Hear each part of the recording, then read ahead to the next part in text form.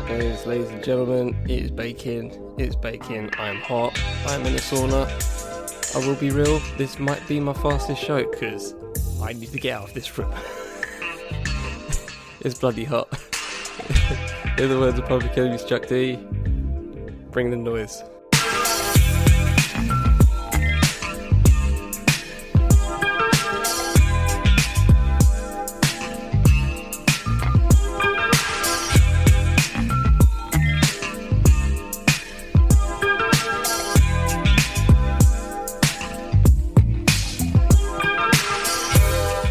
Fifth Element Podcast Network. I am Charlie Taylor, and this is What's Good. Welcome back, ladies and gentlemen, and welcome to anyone that's new. Don't know if it's actually new listeners, but I just like to say that. I'll say that regardless. I'll keep it in. Damn it, I'll keep it live. Yeah, like I said, it is mad hot. It is sweltering in the UK. It is absurd.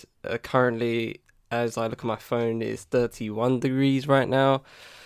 It's not it, Chief. It's not it. It's too much. Just a little bit too much. Like over 30, I just start to suffer a little bit.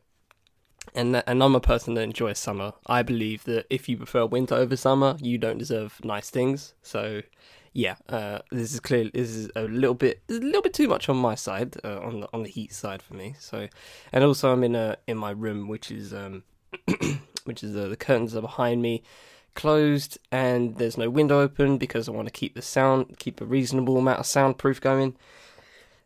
And it's not a good combination, ladies and gentlemen. It's not a good combination. I am suffering. So, without further ado, let's just hop into the show because I do not want to waste time. I want to get some liquids in me right now. I've got some Arizona mango juice right now. I'm gonna down that in between intervals so I stay alive. And yeah, this I don't know what my shortest show is runtime wise so far and what's good, but yeah, I'm gonna really try and keep this one fast. So stay with me. We shall get through it together, and I can go away and watch some athletics downstairs, and you can go away and enjoy your day in the sun, or in the darkness, which I'm trying to do right now, as I record. Formalities before we begin: we have the email, we have Facebook, we have the Twitter. Hit me up on any of the three if you want to contact me in any way as it pertains to what's good. Digging in digits. There's actually no music topic for this week, so if you want any music topic, if you want your fix, we have Digging in Digits as part of the Fifth Element Podcast Network. Drop in every Tuesday night if you're in the UK, and if you're past South Africa time zone, every Wednesday morning. So, I think that's everything. Without further ado, drop that beat, and let's get on with the show.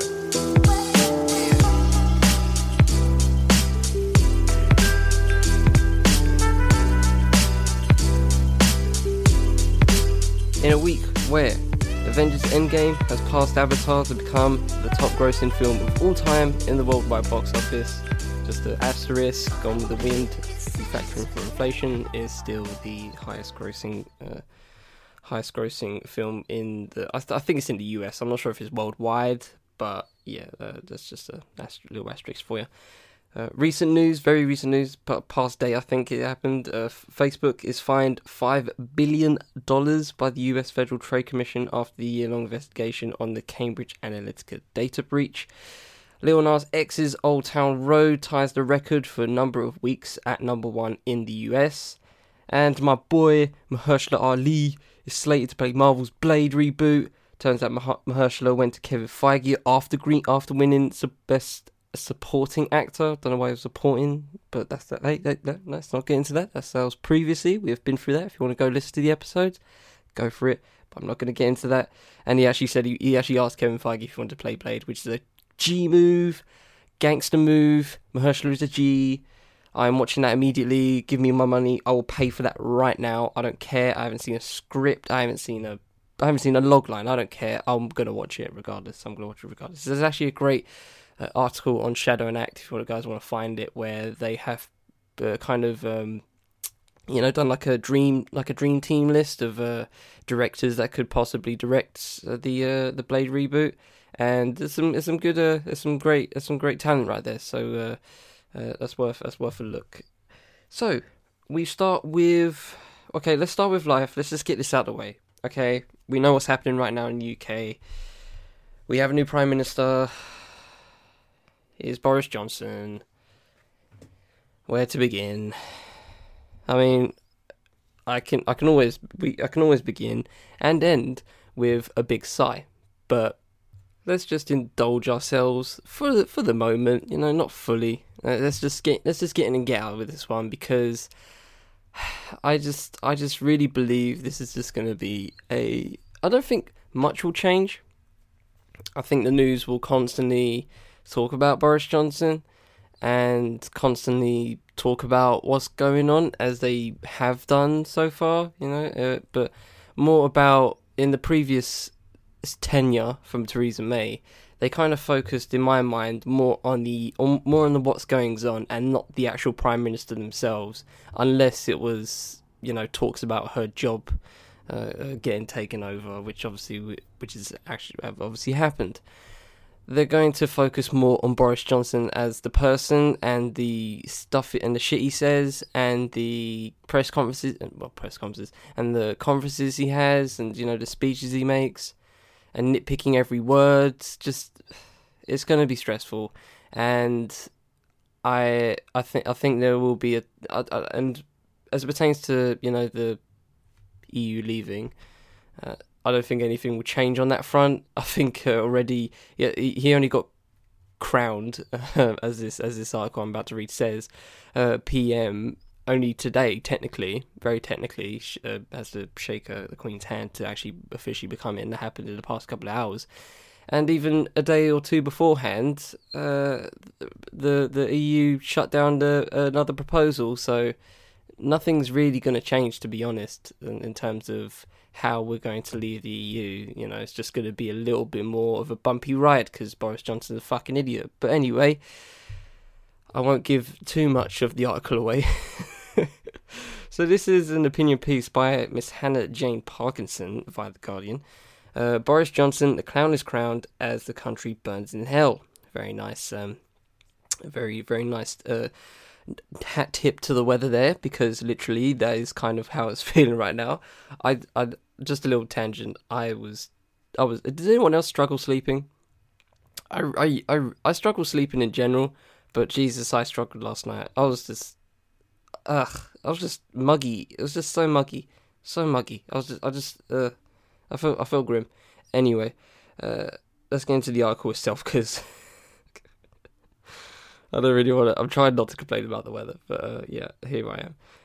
Well, here we are then. Someone who could easily be rejected as a Guess Who character for looking too ridiculous is now to lead the country. A man whose DNA profile is the exact same as a Bernard Manning joke. A man who mentioned the 20 hustings he has taken part in, approximately 30 seconds after the Conservative Party chairman Brandon Lewis talked of the 16 hustings held.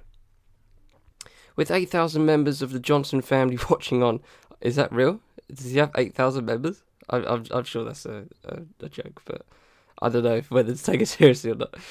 With 8,000 members of the Johnson family watching on, and Jeremy Hunt looking for all the world like a sub who's never going to get off the bench and knows it, Boris Johnson was announced as the new leader of the Conservative Party and, in short order, the new Prime Minister, elected by a staggering 0.2% of the nation.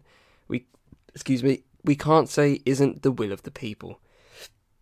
It's quite extraordinary, isn't it, when the new leader of the country opened his inaugural speech with, quote, "There may be people here who wonder quite what they have done." Wow, that's amazing. Having to address the fact that many people in the room are coming to terms with the fact they've got shit on their shoe. I love this. This is great. "Do you look daunted?" he boomed. "You don't look remotely daunted to me," which was met with a spectresque wall of silence.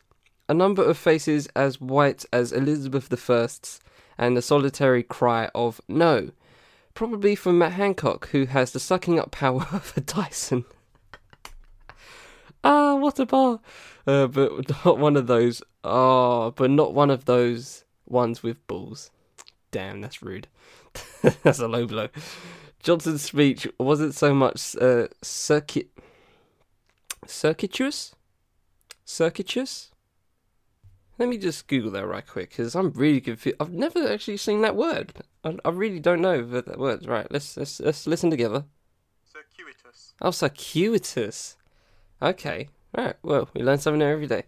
Circuitous, as rerouted entirely around the North Circular.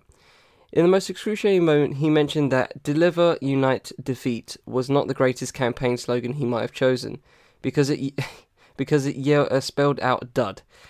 You just know that he came up with that campaign slogan purely so that he could make this quip, which wasn't even good. He then added an extra letter D-E for energize, saying, "Dude, we are going to energize this country. I have never ever wanted to die more, D-I-E, more." How about a different brand, Boris? I'm thinking more dithering idiot clown klutz. You see, Johnson can't even negotiate with his own hands to clap properly, let alone with the entire European bloc. There's a Twitter video about him clapping. He struggles even to shake hands. And there's a picture of him trying to shake a hand.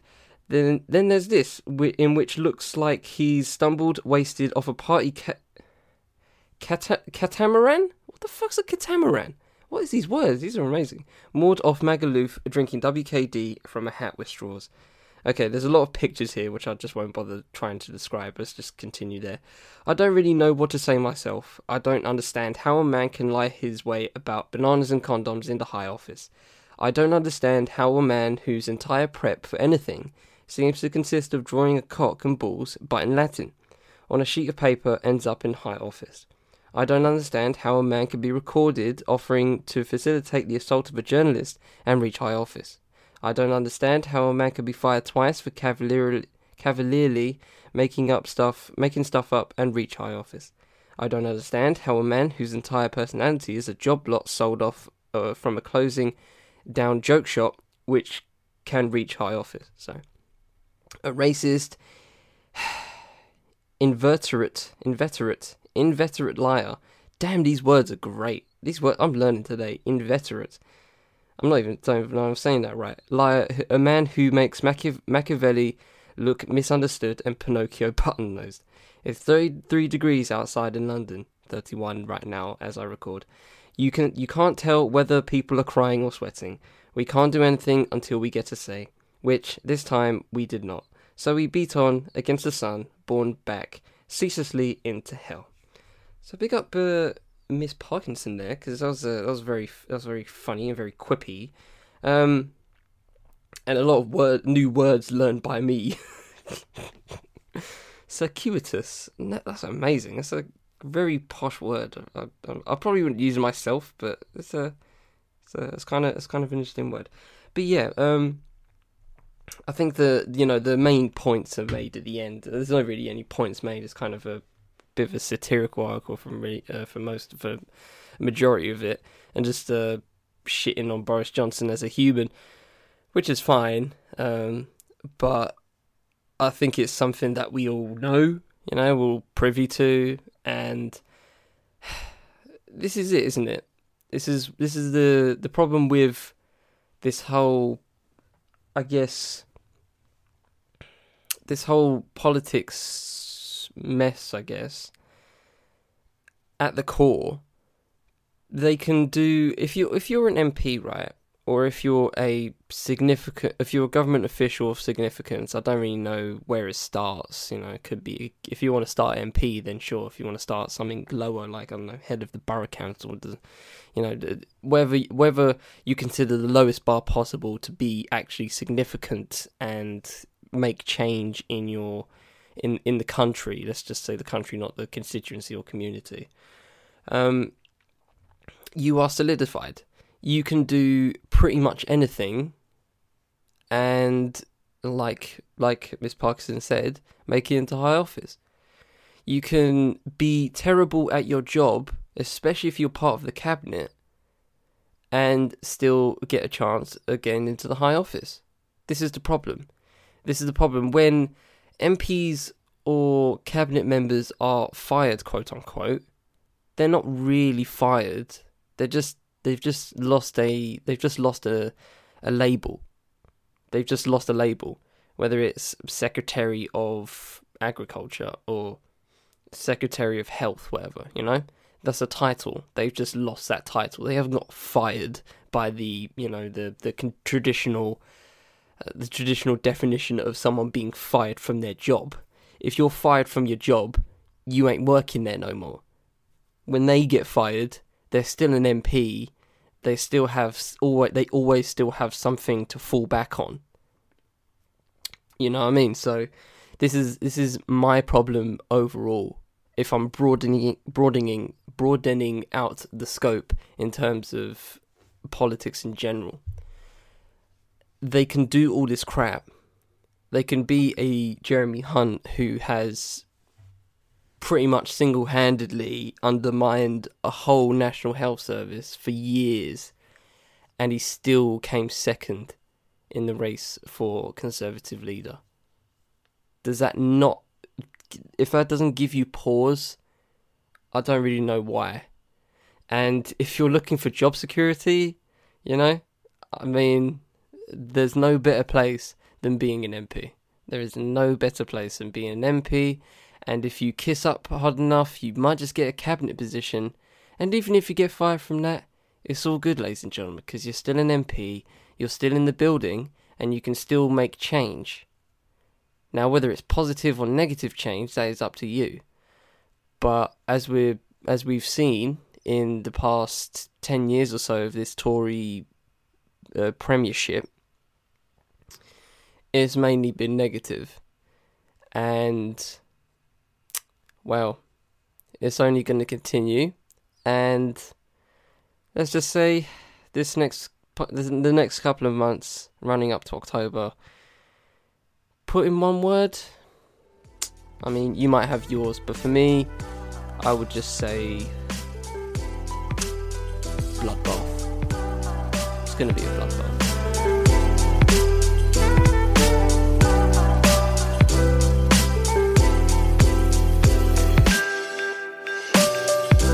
So we move on to the very loose, just a recap of what's going on in politics, because it's news. You can watch Channel 4 News if you want to watch specific news about it. I'm just here to speak my piece. So let's get into sport. Actually, this is something the lighter of the four topics I've got today. So I've looked at this. This is actually today. Actually, I was looking up stuff for today, and I kind of link this to not just sport, but you can link this to also music as well if you want to. But we'll just stick it to sport because that's what the article's focusing on, and I might just link it to music right quickly afterwards. But this is by Barry Glendenning. I don't know. Filming. Not watching, is digital distraction changing how we experience live sport? So let's get into it. Asked recently at a press conference why he thought attendances at National College Athletic Association football games, NCAA, I don't know why they just pinned it NCAA, making me say the whole thing, football games were in decline, the Northwestern University coach Pat Fitzgerald posited an intriguing if slightly odd theory. Picking up his mobile phone and waving it in the air before reporters, he proceeded to lay the blame squarely at the door of technology. Quote, "I think phones," he said. "I think technology has been the decline in attendance number one."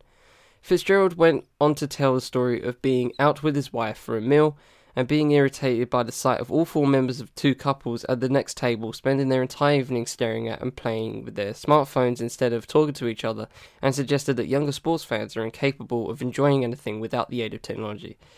Quote, "You watch a concert and everybody's holding their phone up." Oh, well, okay. He's made the point for me. There you go. He said in exasperation. Like, listen, watch, take it in, create a memory, because they don't go back and watch the videos. They just want to post it on their social media, which is pathetic because it creates a society of, look at me, isn't my life great? Old man yells at cloud Abraham Simpson style? Perhaps.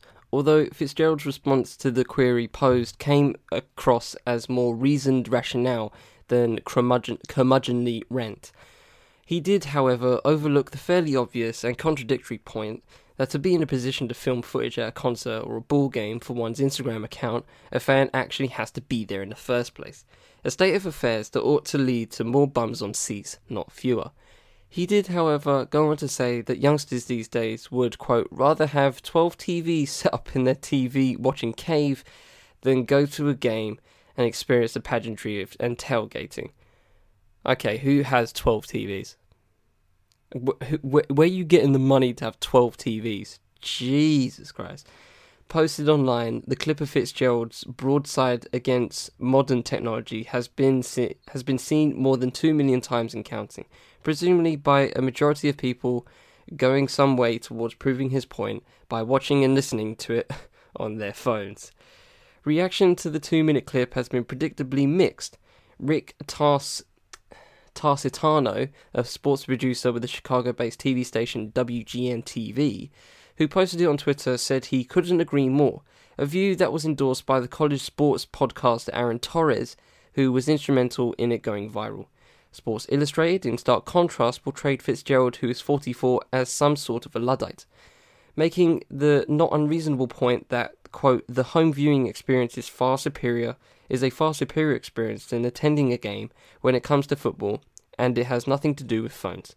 Writing for the magazine's website, Jimmy Trainer, literally trainer, but spelled with an A instead of an ER, it's brilliant, cited cold weather and the prohibitive expense of attending NCAA games, where punters are often forced to endure the braying of boorish, misbehaving drunks as the real reasons why attendances are falling.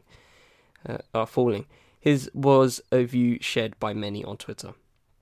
What are your thoughts on the merits of Fitzgerald's rumble? He is undeniably astute in his assessment that the smartphone has revolutionised the viewing habits of sports fans.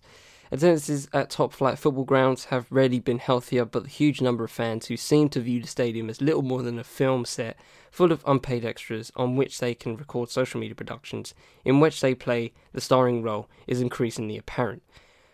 Not content with going to the ground to see the football match, they must also be seen seeing the football match. Remember that Liverpool supporter holding up his phone to record his role in the stirring rendition of You'll Never Walk Alone during their Champions League semi-final comeback against Barcelona? While his was an utterly harmless wheeze, the vitriol in which the sight of his impromptu movie-making was greeted by fellow football fans on social media was telling. Like Coach Fitzgerald, they felt he should have been listening, watching, taking it in, and creating a memory. I'm going to skip to the last paragraph here just because the point's being made. With attention spans understandably shortening as the various forms of football distraction, clipped highlights, pre- and post-match analysis and reaction, impromptu tours of Jesse Lingard's Miami hotel suite, vying for our focus continues to mushroom. A generation has reached a point where it is easy for them to stay completely apprised of what is going on in the world of football without having to do anything so time-consuming as watch an actual game. Okay, so I have a couple of thoughts on that. As it pertains to college football, I don't think that fans recording shit is the worst problem. I think the worst problem is the sport itself, just to say. I think I've said this point on I definitely said on the studio radio version of What's Good. I don't know if I said on the podcast version of What's Good, but I believe Super Bowl is not, NFL in general, National Football League, and American football professionally done by adult men is going to be done within the next 50 years. As it pertains to college football, probably not. I think that's more of an institution locally for local areas in America. I don't think that will go. And same with high school as well. I think professionally, I don't think it will last, but that's just me. I don't think that's the main problem for NCAA, coaches, and people who are tasked with trying to get bums on seats like markers and whatever. As it pertains to football, I mean, actual football, not American football. I mean, my problem. Now, I wouldn't record football simply because you're usually too far away to see it anyway and to record it. When people record some free kicks or penalties or whatever, you can barely see it. You can I guess you can record it and, you're there to see the atmosphere when, fans blow up and, it's kind of fascinating to watch. But, You're not going to watch someone recording from row Z simply because they had a good shot. They didn't have a good shot of it. Then you're not going to watch it because of that. You're watching it for the atmosphere, for the fan reaction, the immediate fan reaction. That's why people watch that kind of stuff anyway. And and I rarely see that anyway. So I don't really see that as the problem. I do find perhaps that the actual problem here is watching experience. I find it so breezy just watching it on the TV. Any sport, doesn't even have to be football, any sport. I find it so much easier to be watching on TV. There are a couple that I'd love to go to see in person. I'd love to go to see an NBA game in person, obviously, because it's me. I'd love to see a Wimbledon final. That would actually be great to be in person. And, what's good with tennis is that the viewing experience looks kind of similar to the actual, tennis experience.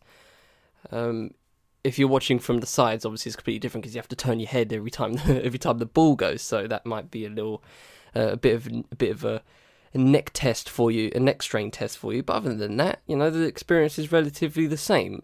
The only difference is I don't have John McEnroe talking bullshit in my face. So that'd be a great plus. I'd love to go Wimbledon just so I don't have to hear John McEnroe talk about fucking tennis, which is, in my opinion, kind of whack. He is a whack tennis analysis. He just, unless it's like the top three, unless it's Federer, Nadal, or Djokovic, he has no idea like how to talk about any of the others. He just doesn't do research, and it shows. It shows a lot. Anyway, biases aside, there's plenty of sports that I'd happily watch live. I'd happily go see athletics live. I wouldn't record it. I really wouldn't. I may record maybe the 100 meters, but other than that, I wouldn't really record any. I'd just watch it. I'd just be there for the experience. And that's just me. I'm not trying to like say, oh, I'm never this person. I constantly record my music. When I go to a music show, I constantly record. Not constantly. Intermittently. I do it for a song here and there for a couple of minutes. And just thinking about that, right? It's not that damaging if you really think about it. Obviously, if you see it from an artist's point of view, and you see everyone with their phones out recording and watching by their phones, I can see that especially if you're an established artist that were pre-phone recording era, if you were there and now you're doing a show in 2019 and you're seeing people with their phones up, that might be a bit of a whoa, what's going on kind of moment. Like you might look at it and just feel some type of way, and I understand that. I really do. But looking at it from my side, if I'm recording, right, I personally record maybe a total of 4 minutes, maybe more, 4 to 10 minutes maybe, out of a hour and a half, 2 hour set, depending on who I'm going to see.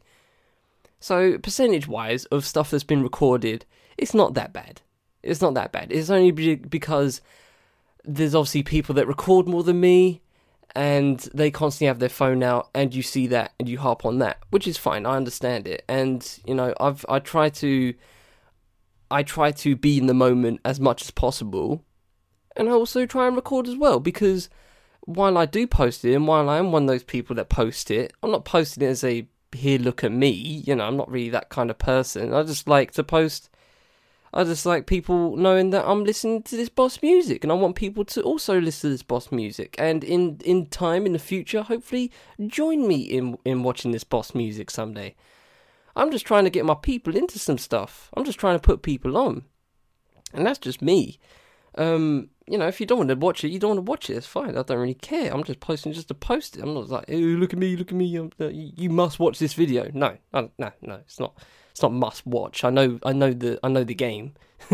It's not exactly, everyone's trying to get everyone's eyeballs. I understand this, So even though I'm one of those described people at a music concert that constantly have their phone out, yeah, I'm just trying to document for myself, to be honest. I'm mostly trying to document to myself. I don't post everything. There are some videos I keep. Well, I keep all the videos regardless. I always store them in backup, and if I want to watch them, I go watch them. And if they're on Instagram, they're on Instagram. That's fine. That's fine by me. I don't really. If the artist I was watching said it's a bad thing and he or she doesn't want me to do it, then fine, I won't do it. I'll happily, join the wishes of the artist I'm watching and respect their wishes to, so they can give the best experience possible. And if they believe that is without phones, then it's without phones. Comedians do it. Some of the best comedians do it right now. Of Chris Rock's previous tour in the world tour, he had everyone put their phones away in little boxes, little lock boxes in front, and when the show ends, they get their phone back. That's fine. That's completely fine. If you want to do that, you want to do that. As you guys know, I recorded a special on Gods of Rap. I recorded some video, took some pictures, and I also did some voice recording, obviously just for the show itself. And do I consider that I wasn't in the moment? Fuck no. I was definitely in that moment. Trust me. I remember that moment like it was freaking yesterday, boy. My feet were killing. I was in the moment, okay? Recording stuff doesn't mean you're not in the moment, okay? It might not mean you're not completely in the moment, but it doesn't mean you're completely out of it. You're trying to record something. You're in the moment of trying to record it. So whether if you want to get into semantics about that, then sure, fine. But I won't bother. But this thing that happens in sports and also in music, I think is worse in music, in my opinion. I don't think it's as bad as it's portrayed in sports. I think it's more about pricing, to be honest. If we're talking about the number one problem in, I guess in football's case, let's just stick it to football. I think it's pricing. I can go to a concert for 20 quid. I'd rather do that than go to a football game that's 100. I'd much rather do that. And I'm generally much closer to the subject at hand when I'm at a concert. So that's just how I see it. I go to other events for cheaper than a sports game, wherever it is, if it's basketball, if it's football, if it's Wimbledon, doesn't really, rugby, cricket, it doesn't really matter what sport. I can easily go to London, get a ticket for a show that I've really wanted to go to, and it's 20-30 quid, and I'm much closer to the experience, I'm feeling it much more. I just find music much better than live music, but much better than live sport, and that's just how I see it. And because I see that, I see the problem as 1, pricing, and 2, experience of the event. Obviously, sport is much more of a crapshoot. You don't know whether it's going to be you don't know what it's going to be, what the result's going to be. You don't know what's going to happen, which obviously is part of the allure of sport. But if we're comparing apples to apples, my problem, personally, the reason why I don't go to as much sports events as I want to, is because of pricing. And that's just how it is. It's unfortunate for me, because I really want to go to these events. I just can't afford it. That's just how it is for me personally. If you can afford it, then go to it. But I can easily go to see a show at a much cheaper price and maybe get better memories, pound for pound. So I don't think recording shit is the main problem for sports. It might be the main problem for music, but if you compare apples to apples, live sports have way bigger problems than fans trying to record a free kick.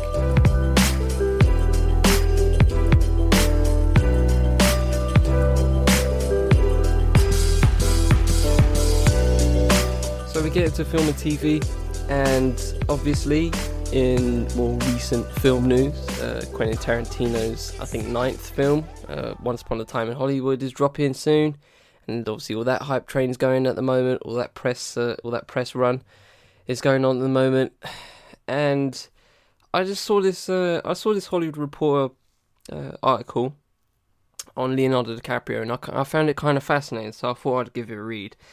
It's called His Brand is Excellence, How Leonardo DiCaprio Became Hollywood's Last Movie Star. And this is a very interesting way of thinking about movies and movie stars right now. I think it's an interesting encapsulation. It's an interesting snapshot of where we're at in terms of Hollywood and our consumption of what Hollywood starlets and the biggest stars are actually doing in terms of films. So let's get into this. And this is by Tatiana Siegel of The Hollywood Reporter. In November 1997, 6+ weeks before Titanic opened in the US, 20th Century Fox launched the movie at the Tokyo Film Festival in hopes of generating some early buzz in the largely untapped Asian market.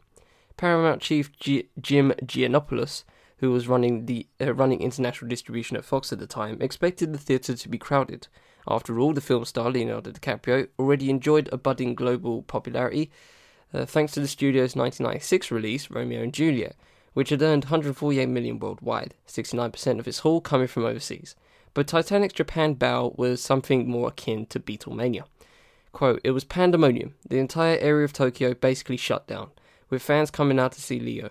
Giannopoulos recalls of the James Cameron-directed epic. "He started to be a heartthrob with Romeo and Juliet, but with Titanic, it just became insanity. It was the first time in history that a film was number one in every single country in the world by a massive margin. Fast forward 22 years, and DiCaprio remains a global movie star, whose consistent bankability and acclaim set him apart from his peers. In fact, he is arguably the only global superstar left in the film industry in which an interchangeable group of actors regularly suit up in spandex or brandish a lightsaber for the latest billion-dollar earner, only to be ignored by audiences outside of franchises. Unlike waning megastars like Will Smith, Jennifer Lawrence, and Robert Downey Jr., DiCaprio sits alone atop the Hollywood pantheon without ever having made a comic book movie, family film, or pre-branded franchise. Leo is the franchise. Now, after a 4-year absence from the big screen following his Oscar-winning turn in The Revenant, DiCaprio returns July 26th with Sony's Once Upon a Time in Hollywood, Quentin Tarantino's adults-only interpretation of the Manson murders. Quote, one of the things I like about Leo is he just doesn't plug himself into 2 movies a year, says Tarantino, drawing an unstated comparison with current stars like Dwayne Johnson and Kevin Hart, who are omnipresent on social media as well as in multiplexes. He kind of stands alone today, like Al Pacino or Robert De Niro were in the 70s, where they weren't trying to do 2 movies a year. They could do anything they wanted to do this, so that means this must be pretty good. In other words, in an age of brand management, DiCaprio has cultivated a brand of excellence, in quotes, says Sony film chief Tom Rothman, amid an industry where brand these days usually means Marvel, DC, or Lucas. What's remarkable about Leo is his consistency, says Rothman, who first worked DiCaprio in Romeo and Juliet and Titanic at Fox. If he is in it, the audience knows it's going to be good because he is in it. I mean, when is he not great? But that's not an accident. He works his ass off. Sources say DiCaprio took a $15 million upfront payday, $5 million less than his usual $20 million, in order to get Once Upon a Time made. But he stands to make north of $45 million if the film meets expectations. His deal is structured in a way that certain territories yield higher percentages than others. DiCaprio's ascent to the pinnacle of actors began well before Romeo and Juliet, a decade after appearing as a toddler in Romper Room. Okay, let's not talk about DiCaprio's career. Like, we know what's going on in his career. Let's just continue on from there. Among his compatriots, DiCaprio is by far the one most coveted by studio heads and top-tier directors, offering that rare blend of prestige. 3 of his past 5 films have been nominated for Best Picture, and box office prowess. Those same films earned a combined $1.8 billion worldwide. While Smith is doing Netflix originals and a Disney remake, Lawrence is on a cold streak, and Downey only makes money as Tony Stark, DiCaprio continues to choose films that would seem risky on paper, typically R-rated, longer than 2.5 hours, and with budgets topping $80 million, bets that have paid off and given him an unrivaled amount of power. Before their collaboration on Gangs of New York, Scorsese found himself in a creative rut. He credits DiCaprio with reigniting his passion for filmmaking. Quote, he became the perfect muse. I was rejuvenated again, Scorsese says. A key thing about Leo, and I always tell him this, he's a natural screen actor. He could have been in silent films. It's the look on his face, the look in his eyes. He doesn't have to say anything, it just reads and you can connect with him. Not everybody is like that. Tarantino first met DiCaprio in 1993 at the premiere of True Romance, yada yada yada. Let's not talk about that because who gives a crap. Let's talk about DiCaprio and his legacy. Continuing on for this paragraph here, while modern stars scramble to maintain a constant presence and relevance via social media and non-stop work spanning all platforms, DiCaprio as an actor sticks to cinema. He hasn't acted for the small screen since a 1992 appearance on Growing Pains. Rather than using Twitter for self-promotion, he offers his 19.1 million followers updates on the Waorani tribe's efforts to protect the Amazon from oil drilling or to promote vegan burgers. Off-camera, DiCaprio has maintained a carefully crafted air of mystery. Some crew members on Once Upon a Time were instructed to avoid making eye contact with him. God, that's so uppity. According to an on-set source.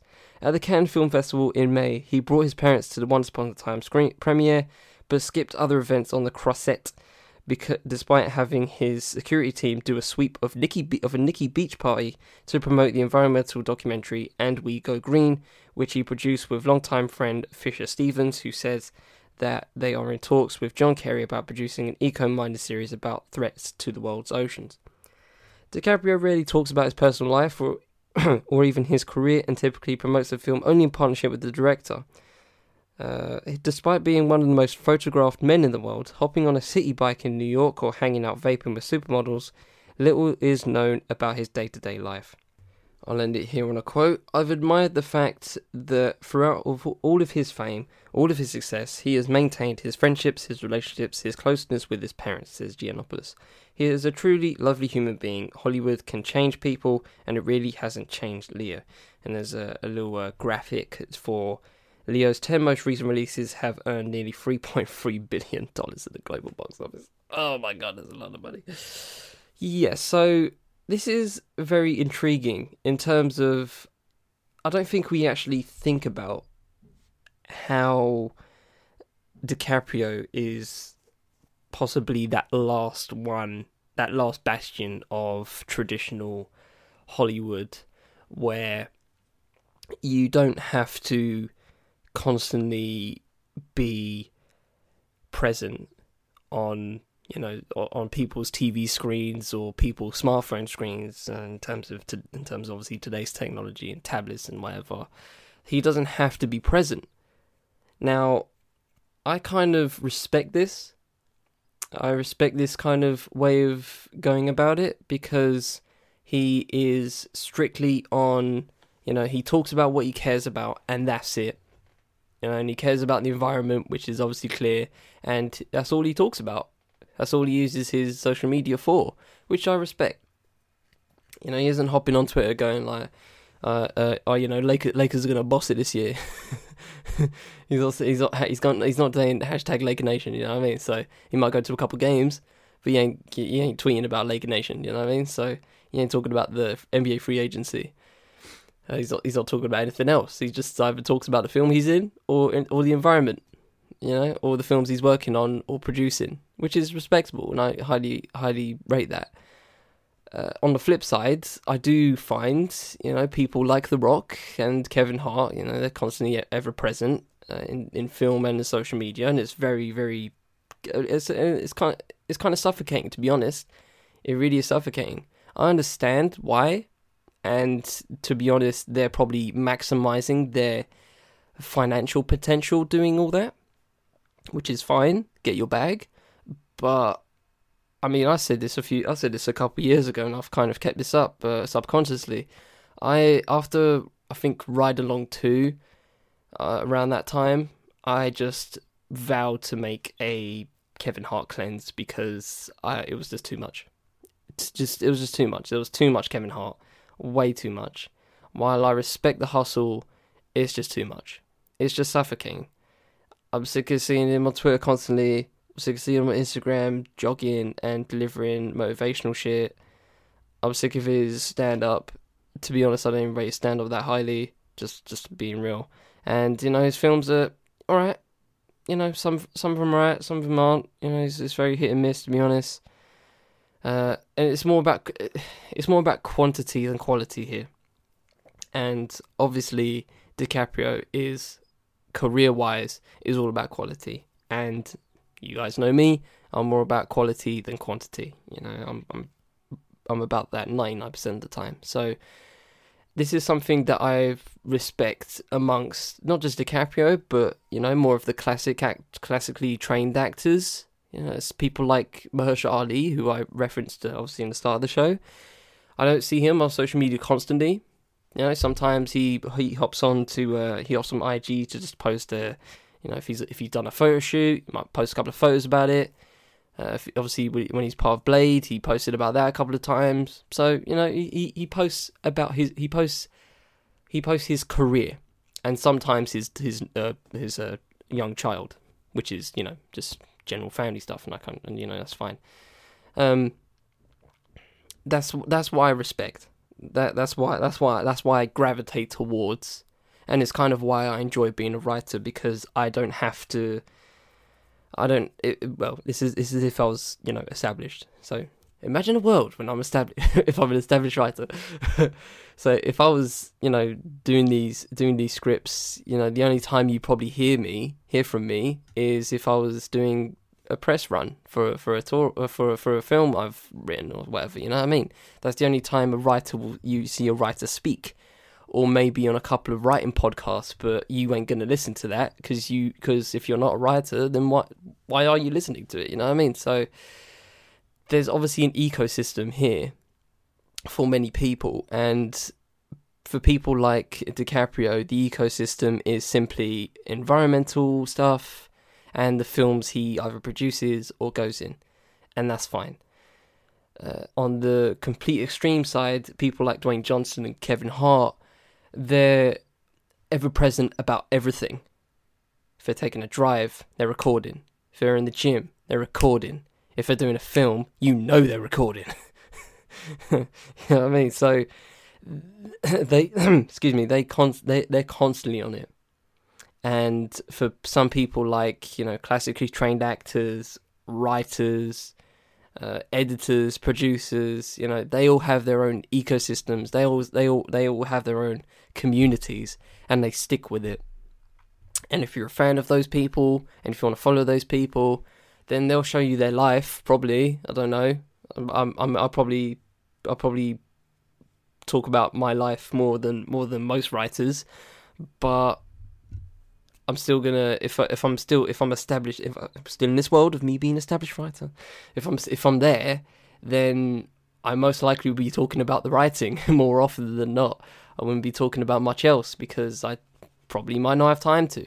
And as I said, quality over quantity all day. I just I will be real with you, I low-key paused when I just heard that ice cream truck. I was generally thinking about just ditching this and going for an ice cream. But anyway, let's continue. Leonardo da Vinci is the last bastion of Hollywood, traditional Hollywood.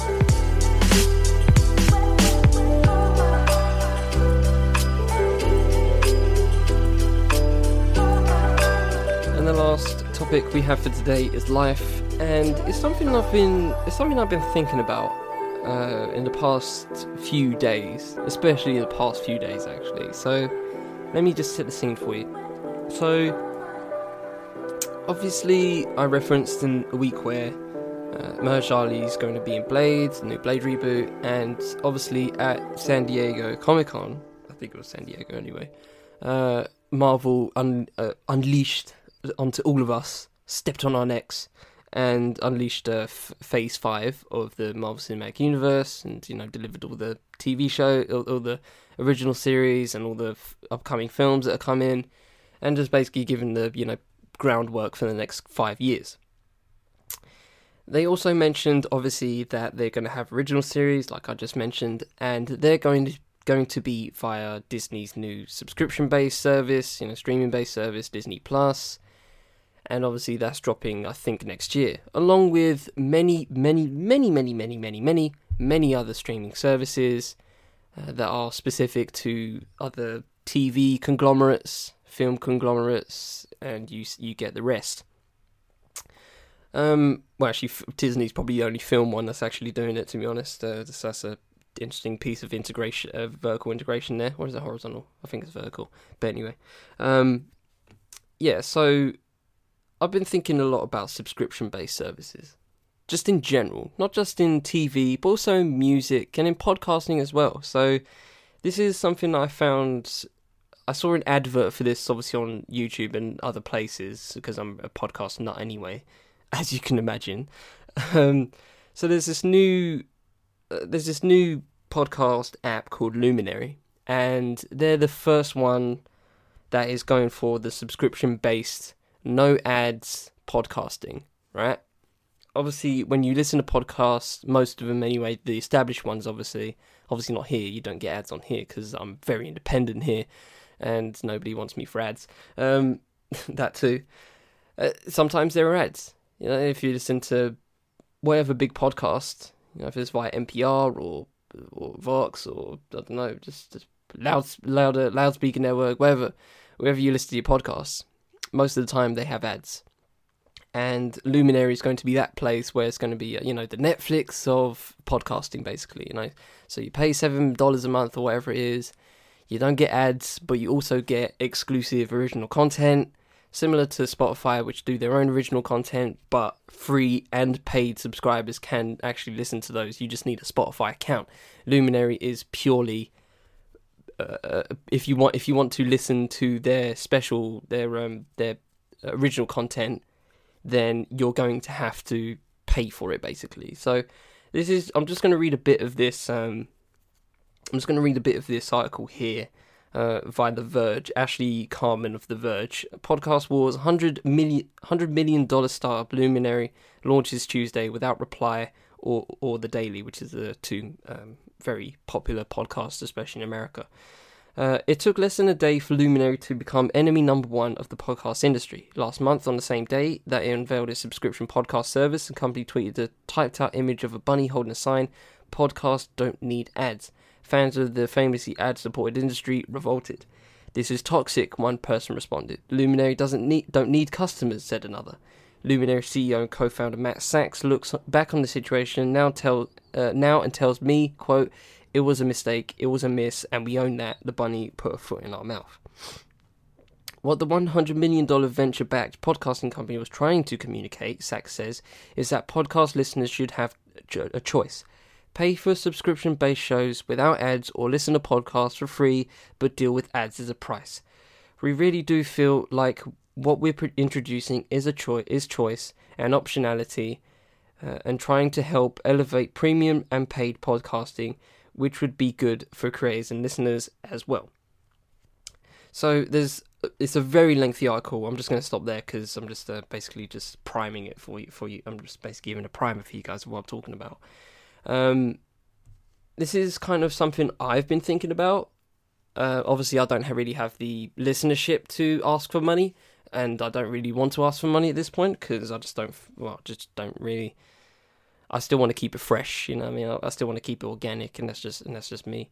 And especially trying to, you know, cultivate this little podcast network that I'm trying to do, you know, so it's a long process, you know, it's a long-term process. I'm not looking for money straight away. So that's just me. But I could easily, you know, cop a Patreon account, ask you guys to, you know, lash £1 or £5 or whatever, and, you know, and then we can go from there. And there could be no ads. But there might be one day where I might have ads. I'm just one of those people, when I listen to podcasts, and I listen to a lot. I listen to at least 20 a week. 20 shows. You know, if they do a show a week, then I listen to at least 20 shows on average anyway in a week. So that's just my intake.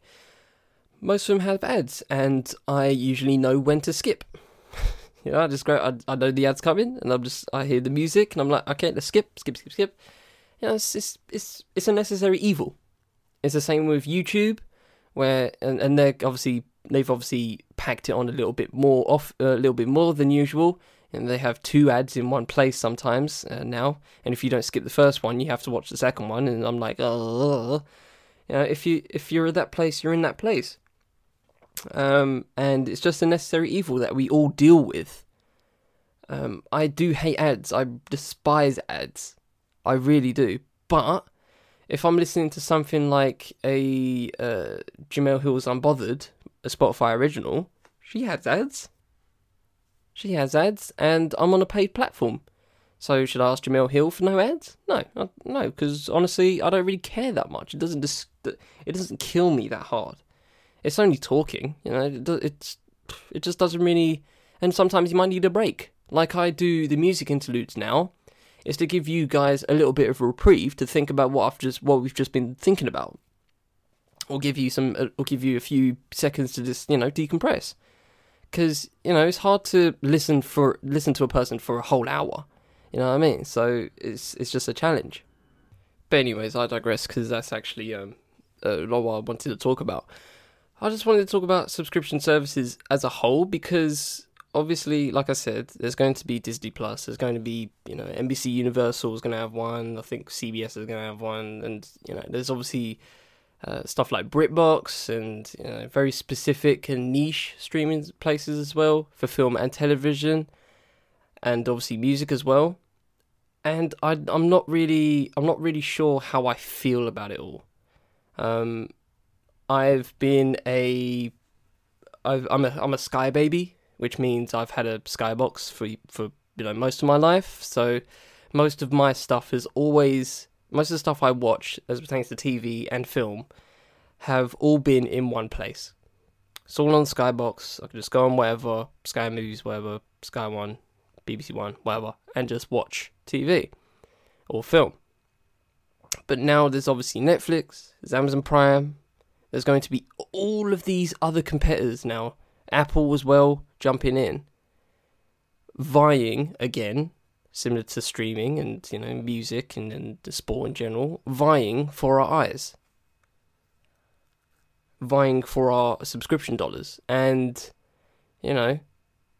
it's something I don't feel like I'm ready for. I don't feel like I want to pay for all of this. You know what I mean? So I guess I'm really not scared, but just a bit daunted by this prospect that's going to happen in the next year. Literally, this ain't even that far off. It's literally going to start next year. It's going to start with Disney. Apple's already doing their thing, and they're already getting started. So it's already begun, to be honest. It's going to be a real arms race. And unless you're stacking, which I'm not, then you can cop wherever you want and be fine with that. If you want to go watch Friends, then go cop that NBC Universal subscription and just go watch Friends. If you want to go do that, fine. If you want to go watch, The Office, then go wherever The Office is going off. It's going off Netflix, isn't it? So it's going somewhere else. So go watch it there. If you have the money for this stuff, then it shouldn't really worry you. But I just don't really like having all of these things that I have to keep count of, and I'm just like, I just want it all in one place. And it's obviously all splitting, fragmenting, and I'm not really a fan of it, to be honest. And it's going to be the same, and it's going to be the similar thing for podcasts now, where if you want to listen to someone who you really admire, and they're only exclusively on something like Luminary, then you might have to get Luminary. And again, not really a fan. I have all my podcasts on one app, one place, and that's fine by me. And I can listen to it all in one big-ass playlist if I want to. But if you're something like a Luminary, if you're something like a Netflix or a Disney Plus, you're going to have to pay several times over to watch this specific thing. I like Netflix simply because it has the variety, and there's always something for me to watch there if I want to watch something. If it's a Netflix original, then go for it. I mainly watch originals anyway. Excuse the plane. I mainly watch originals anyway when it comes to Netflix. I really watch stuff they bought. I don't watch Friends on Netflix. It's been on UK terrestrial television for fuck knows how many years. Every time over. It's been on Comedy Central. It's been on Channel 4. It's been freaking everywhere. Okay, so I'm not gonna watch Friends on Netflix. I'm gonna digress because I'm just gonna go off on Friends. But anyway, the point I'm trying to make. I'm just a little bit daunted about all of this subscription stuff. I'm not sure about you guys, but it's not just Netflix and Amazon Prime anymore. That's what I'm basically trying to say. And if you want to watch certain films, you know, there's stuff like Mubi, there's stuff like Canopy. There's another Criterion Collection. I think there's one for actually just horror films. So all of this is supposed to, you know, appeal to your niche interests. And if you have niche interests, then by all means go for it. If you watch just horror, then you have a place for just horror. If you watch classical movies, I'm sure there's one for classical movies. There's a streaming service, I think it's called Prime Phonic, for just classical music. If you want to do that, then go for it. If you listen to classical music all your life, then I don't see why not. You might as well just go for that and nothing else.